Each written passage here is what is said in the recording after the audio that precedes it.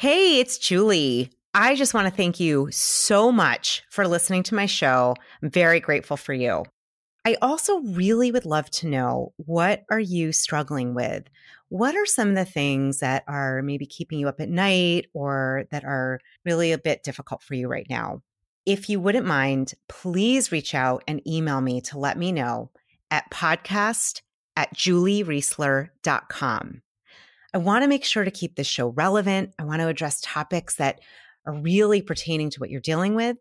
And for those that might be interested, I will be inviting a few people to be a guest so that we can talk about and really work through whatever it is that you are struggling with. My email will be in the show notes below. And I just want to thank you so much for all your love and support. I'm sending it right back at you. Hello, and welcome to the Youest You podcast. This is the place to be inspired, uplifted, and empowered from those who have dug deep to uncover their purpose, passion, and legacy. From breakdowns to breakthroughs, get an inside peek on the making of incredible life lessons and journeys. Join me, your host, Julie Riesler, and author of Get a PhD in You, to hear powerful stories from leaders, leading experts, entrepreneurs, and amazing human beings who have chosen to become their most extraordinary self.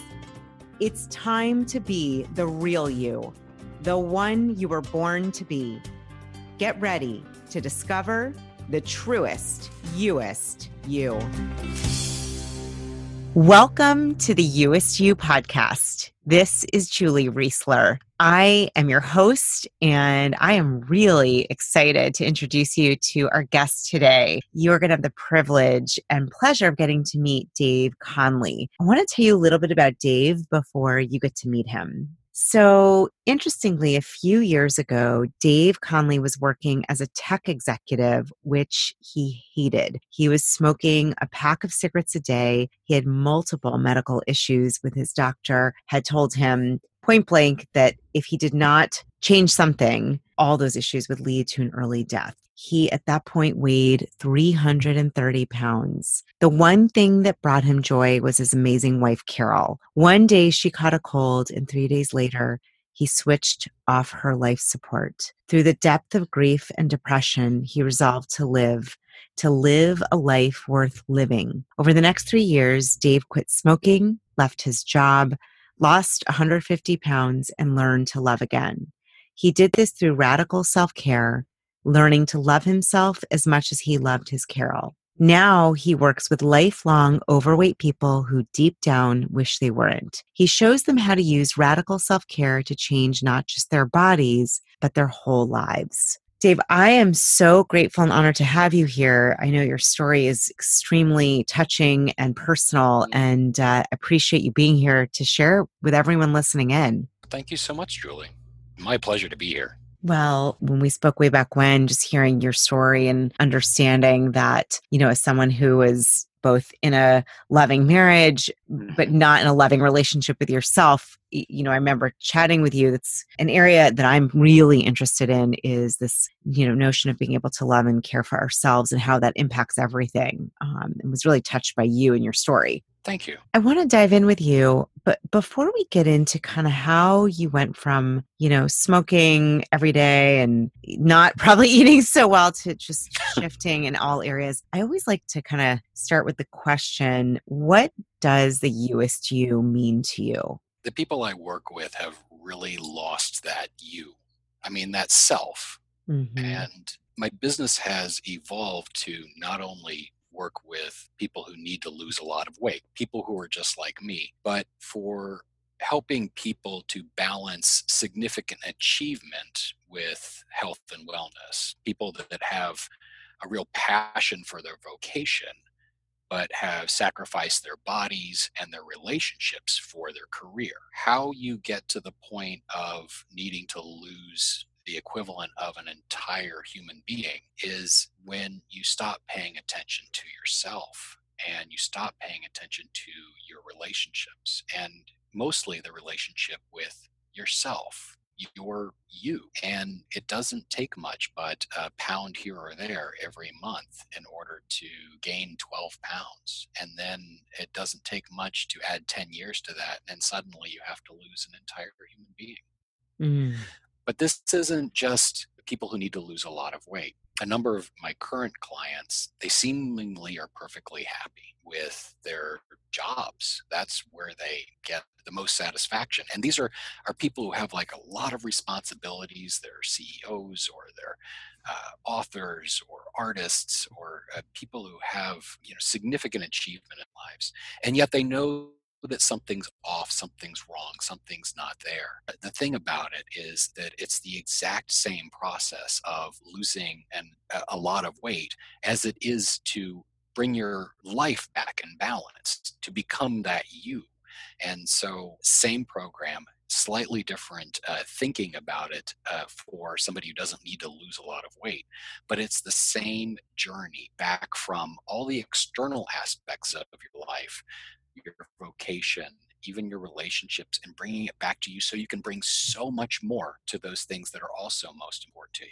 Wow. I really resonated with what you were saying, especially, the idea that like anything, whether it's pounds or a bad habit or a negative thought, that it compounds, and slowly over time, as you said, you had to lose a whole person, literally. It seems so innocuous, the small little pound here or the negative thought here, but then obviously that accumulates and can be very challenging. Absolutely. I mean, the waves of life happen to all of us. We need to be able to move through the challenges that life brings. Maybe it's the big trauma like I had, but a lot of people have had that trauma and tragedy Mm. and personal crisis.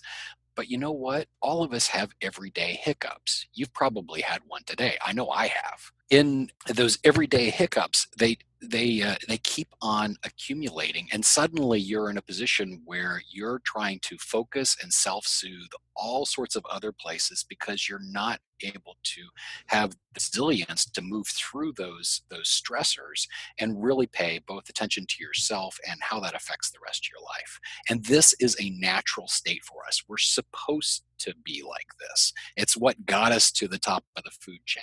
And Mm. so, really working with that and working with what's best for us is something that I help people do every day because it's hard.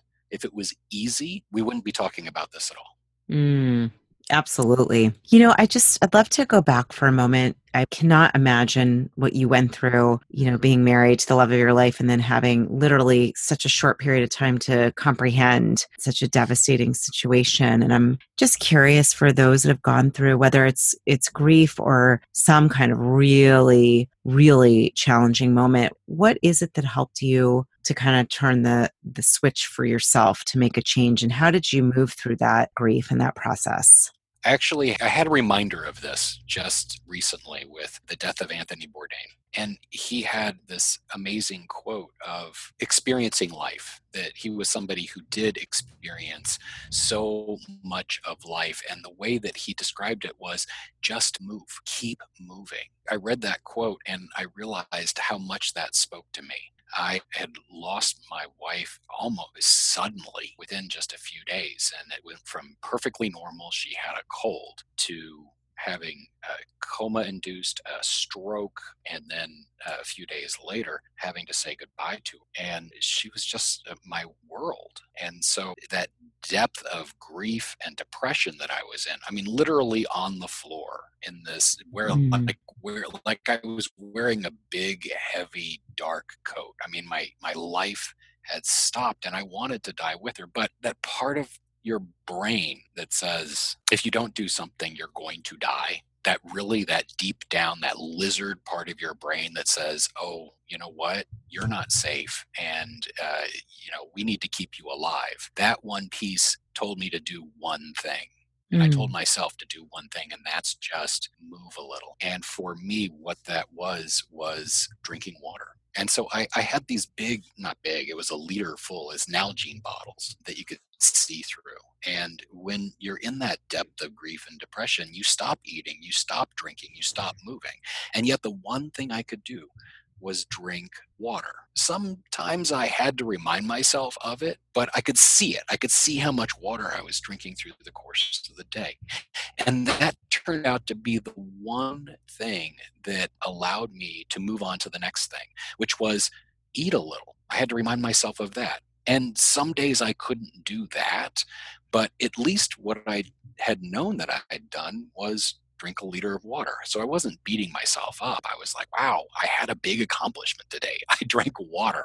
And that sounds so silly now that I'm thinking about it, but it was really just such deep down in me. It's like, oh, I need water. Oh, I need food. And then once I mastered those, and it took time, we're not talking about days or weeks, we're talking months of me just trying to figure that out. I started to move a little bit more and move back into things like work and relationships and the rest of it and start living again. But it all started with just one small change, which was going from something that I used to do, that's something I couldn't do, and then bringing that one thing back, drinking water. What's amazing to me is how, when we were speaking earlier, just that one little shift, we were talking about how if it's pounds, they can add up so quickly. And it's the same thing when it's being used for the good and welfare of you. Like that one little change of drinking water was the catalyst. It was the one piece. Yeah. I couldn't control the chaos around me, right? Yeah. Right? All of the emotions, all of the craziness, all of the sleepless water. And that was the piece that changed everything. Yeah, unbelievable. So take us a little bit farther. So you started drinking water, moving a little bit. Take us from there to what you're doing now, how you're living out your purpose and helping others who, I know we talked, especially those who have, quite a bit of an extreme amount of weight to lose. You work very closely, carefully, intimately with people that are really looking to make major health changes. Can you maybe just share more about your journey and how you went from the little bit with water and movement to now? Because I think that's extraordinary. First, it wasn't a straight path. It wasn't like, I drank water and, then I started eating food and then I started eating the right food and then I started, then I went to the gym. No, that that does a disservice to what it means for all of us to be human, which is you make some progress and then you get knocked back and you learn from it and you get a little bit stronger from that and you go sideways for a bit, maybe even down for a little bit. It wasn't a straight path. I would get moving where I would kind of get like my world straight with the exercise, the diet, and then I would get my sleep straight, and then that would open up the possibilities for other things. And that's when the radical self-care really started. I really started thinking about this and seeking help from others and from mentors, even mentors from afar, and finding out what was possible. So I started losing weight and losing a significant amount of weight, but then that wouldn't stick and last for a while. But then I would get back on it and learn not to beat myself up because what I'd added to what I was doing was a lot of mindfulness and learning meditation. And I find particularly when people talk about mindfulness and meditation, because it's gotten so popular in the last few years in the West, is that I run into more people and my clients where it's like, I've tried that. Man, that's hard. Yeah. Or I tried it for a little while and it didn't stick. And it's like, yeah, I get it. Right. And for me, my practice isn't as regular as I would like it either. And that's the magical part about it is mindfulness isn't just sitting there and chanting for some people or clearing your mind or all of those things. It's about the process of getting back. That's the amazing part about mindfulness. It's about getting back to the practice, which is as important as actually doing the practice. I was adding and getting stronger through these things. I started making more and more changes and mostly opening myself up to listening a lot more to friends and mentors. And so I got like great questions of like, when were you happiest in your career? Why are you doing what you're doing? What do you believe about yourself? And that's when I did things like quit my job. I had a perfectly amazing job as an executive, something that I've been doing my entire life. I went back and looked at my real passions of starting companies and working directly with people and helping other people start companies. But what I kept on coming back to over and over and over again is just having conversations like with you and me about my story And then people would be like, you should write a book.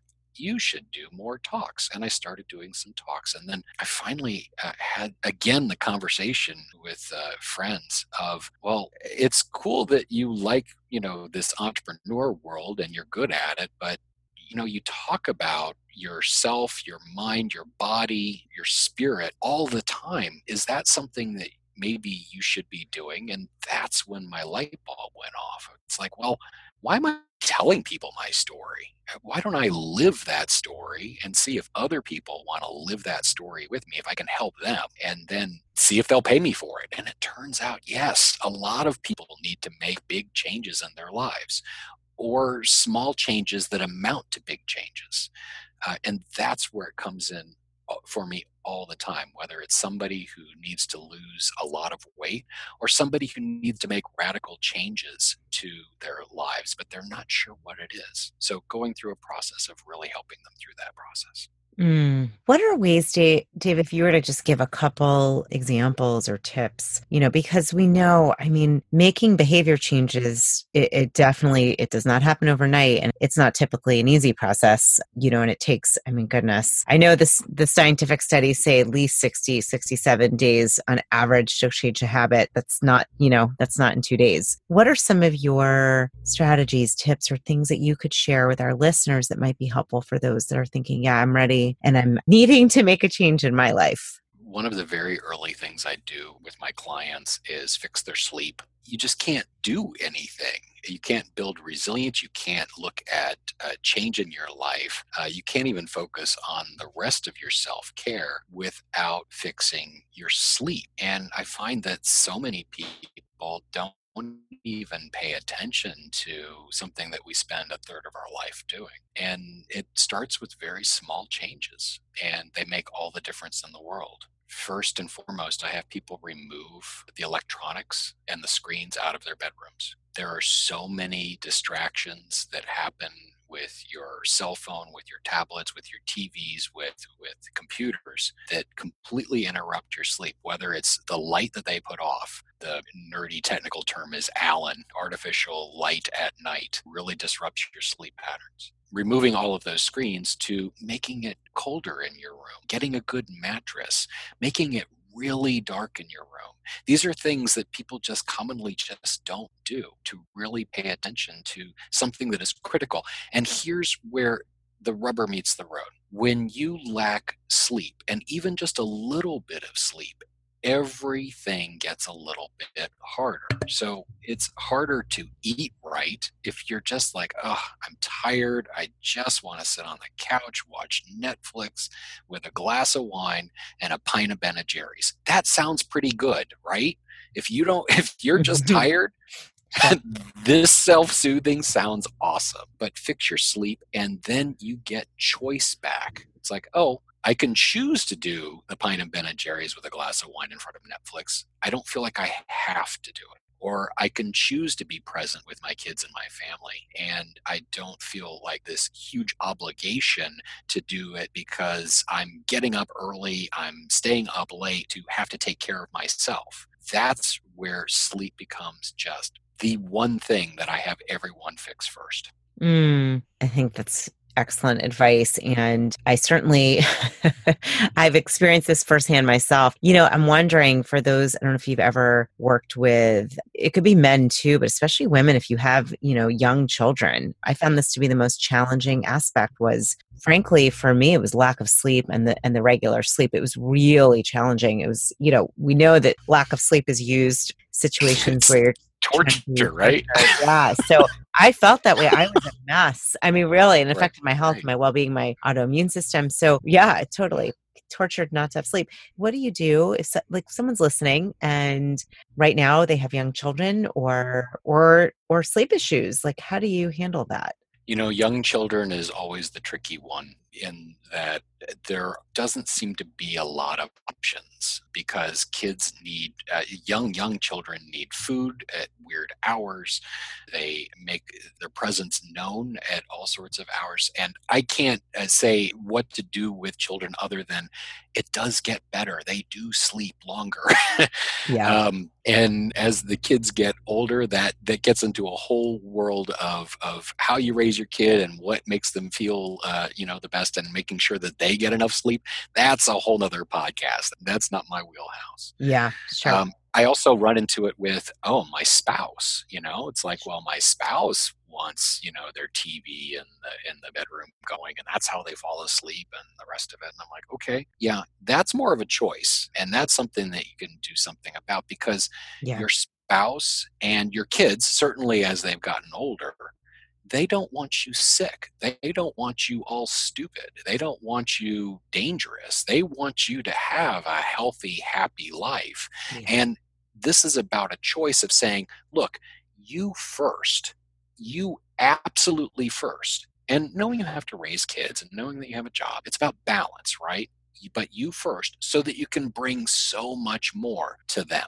I think in listening to you, because in coaching some clients, I know that is one that comes up often as well. I've noticed with, a spouse that wants the TV on, and, I've had it where some people sleep in a separate room until that shifts, or if it doesn't shift, they just kind of realize that it doesn't work. Or, I know taking naps sometimes, if that's possible, but sometimes it's not. But I think that's a great point that, and you said it earlier, we do have a choice. And the more you can figure a way to get sleep, the more you have that space to make a choice. That's kind of what I'm hearing you say, is in the end, sleep gives you that feeling of groundedness and being able to make choice. It gives you freedom.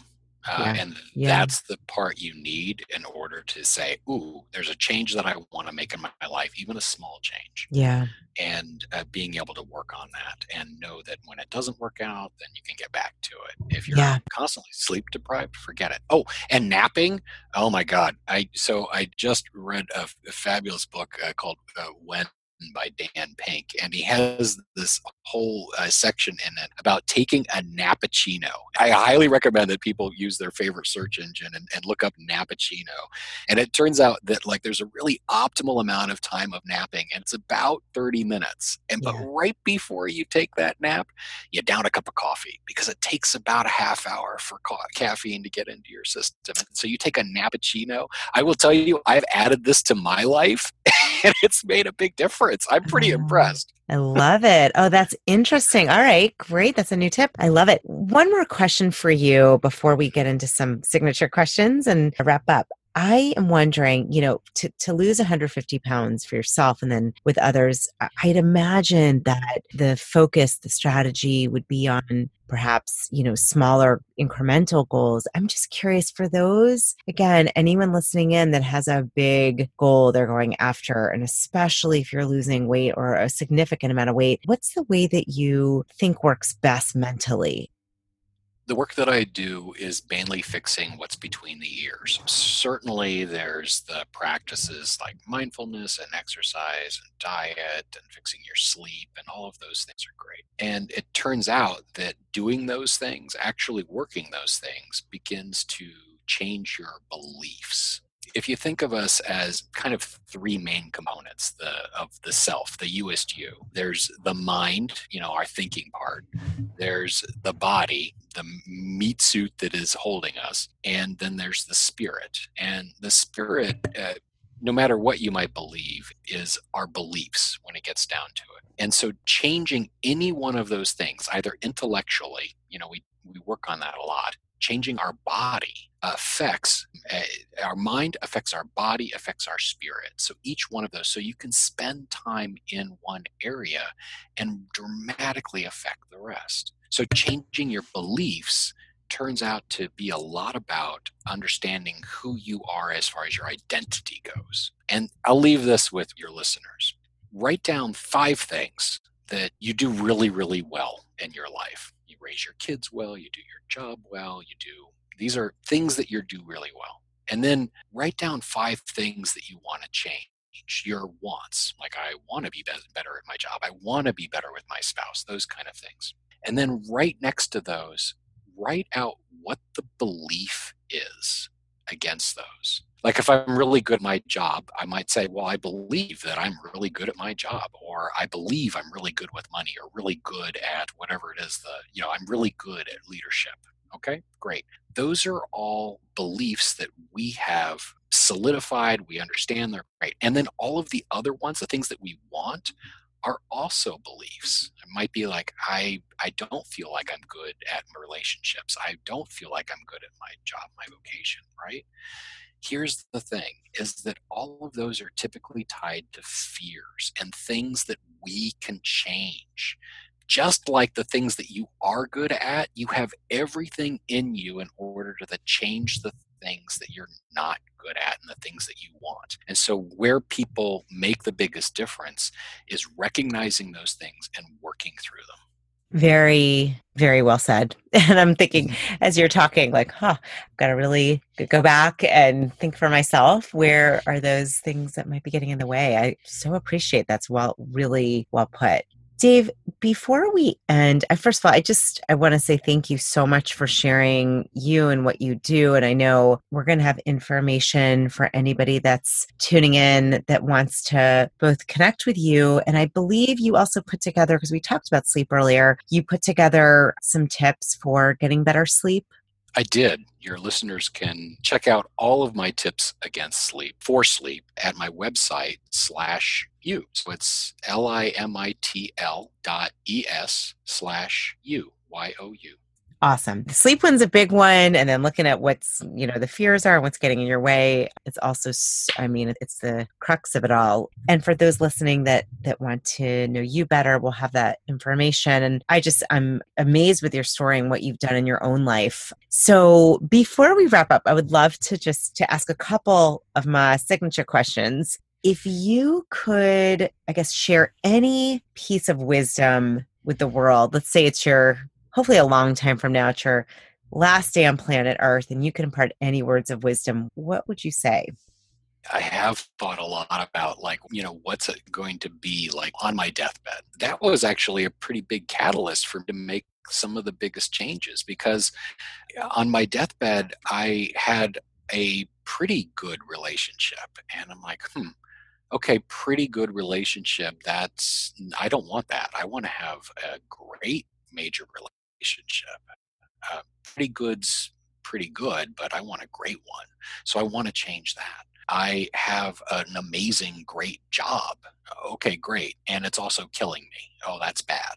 So I'm not going to be on my deathbed saying and settling for pretty good or great but deadly. What I want is a world of balance where my major relationship, my vocation, the things that I do to make a living, and the work I do on myself are all in balance. I'm not going to be on my deathbed and say, oh, thank God I spent all that time at work. It's that integrated life of having those things working together that makes all the difference in the world. Well said. Yeah, that whole person kind of holistic viewpoint. Mm-hmm. Yeah. The U.S. Jew. The USU, right. The me is me and the USU. I love it. That's awesome. All right, Dave, just to end on some words of inspiration. We chatted about this earlier. I'm obsessed with words and quotes. I know you had a quote that inspires you. There are many to choose from. But if you had to choose one that you could leave our listeners with that would be uplifting and maybe exemplify you, what would that be? I don't know where this comes from. I will leave it to your major search engine in order to figure this out. But I have journals that I write in, right? Work journals that, hold my action items and the things that I'm doing, and also personal journals, right? And so every single one of these journals, I start with a quote. And I actually have my work journal and my personal journal open right now. And on my personal journal, the very first page says this: don't chase people, be an example, attract them, work hard, and be yourself. The people who belong in your life will come find you and stay. Just do your thing. The work journal has this one, and I love that it's in my work journal. It's, unless you love someone, nothing else makes sense. And that's E.E. Cummings. Those are great. I love the idea of what you said about just the people that you're attracting, that there's an essence of that it doesn't have to be everybody and it won't be. And that's not only okay, that's ideal. You can't attract everyone. That's a great reminder. I think about that all the time, just about being your best self, your USU, and then whoever comes into your, your sphere, that those are people that are meant to be there with you. Absolutely. And it changes over your life, right? And Absolutely. Yeah. that's what I pay attention to. It's like, oh, this is different today and it'll be different tomorrow. Absolutely. Wow. Well, I so appreciate you sharing, Dave. You have so much wisdom just listening to you, and you have a lot of wisdom. And I know one thing, when you've gone through a major life change and transformation, it's different than just talking about it. You know, you've lived it and you help a lot of people live through those changes. And I love connecting and interviewing people that are really living out their best life, imperfectly, of course, but really that's the mission and focus for you. And it's so clear that you're, living a life of purpose and helping many others to do the same. And I appreciate you sharing yourself today. Thank you so much. I appreciate speaking with you and also your listeners. Thank you so much for listening and tuning in. We are thrilled to have you part of the USU community. By being your best self, you are adding enormous value and service to the planet, as you can't give away what you don't have. If you've enjoyed the show, please rate and recommend it on iTunes, iHeartRadio, Overcast, or wherever you get your podcasts. You can always get more information at julieriesler.com. Here's to you and you're becoming your youest you.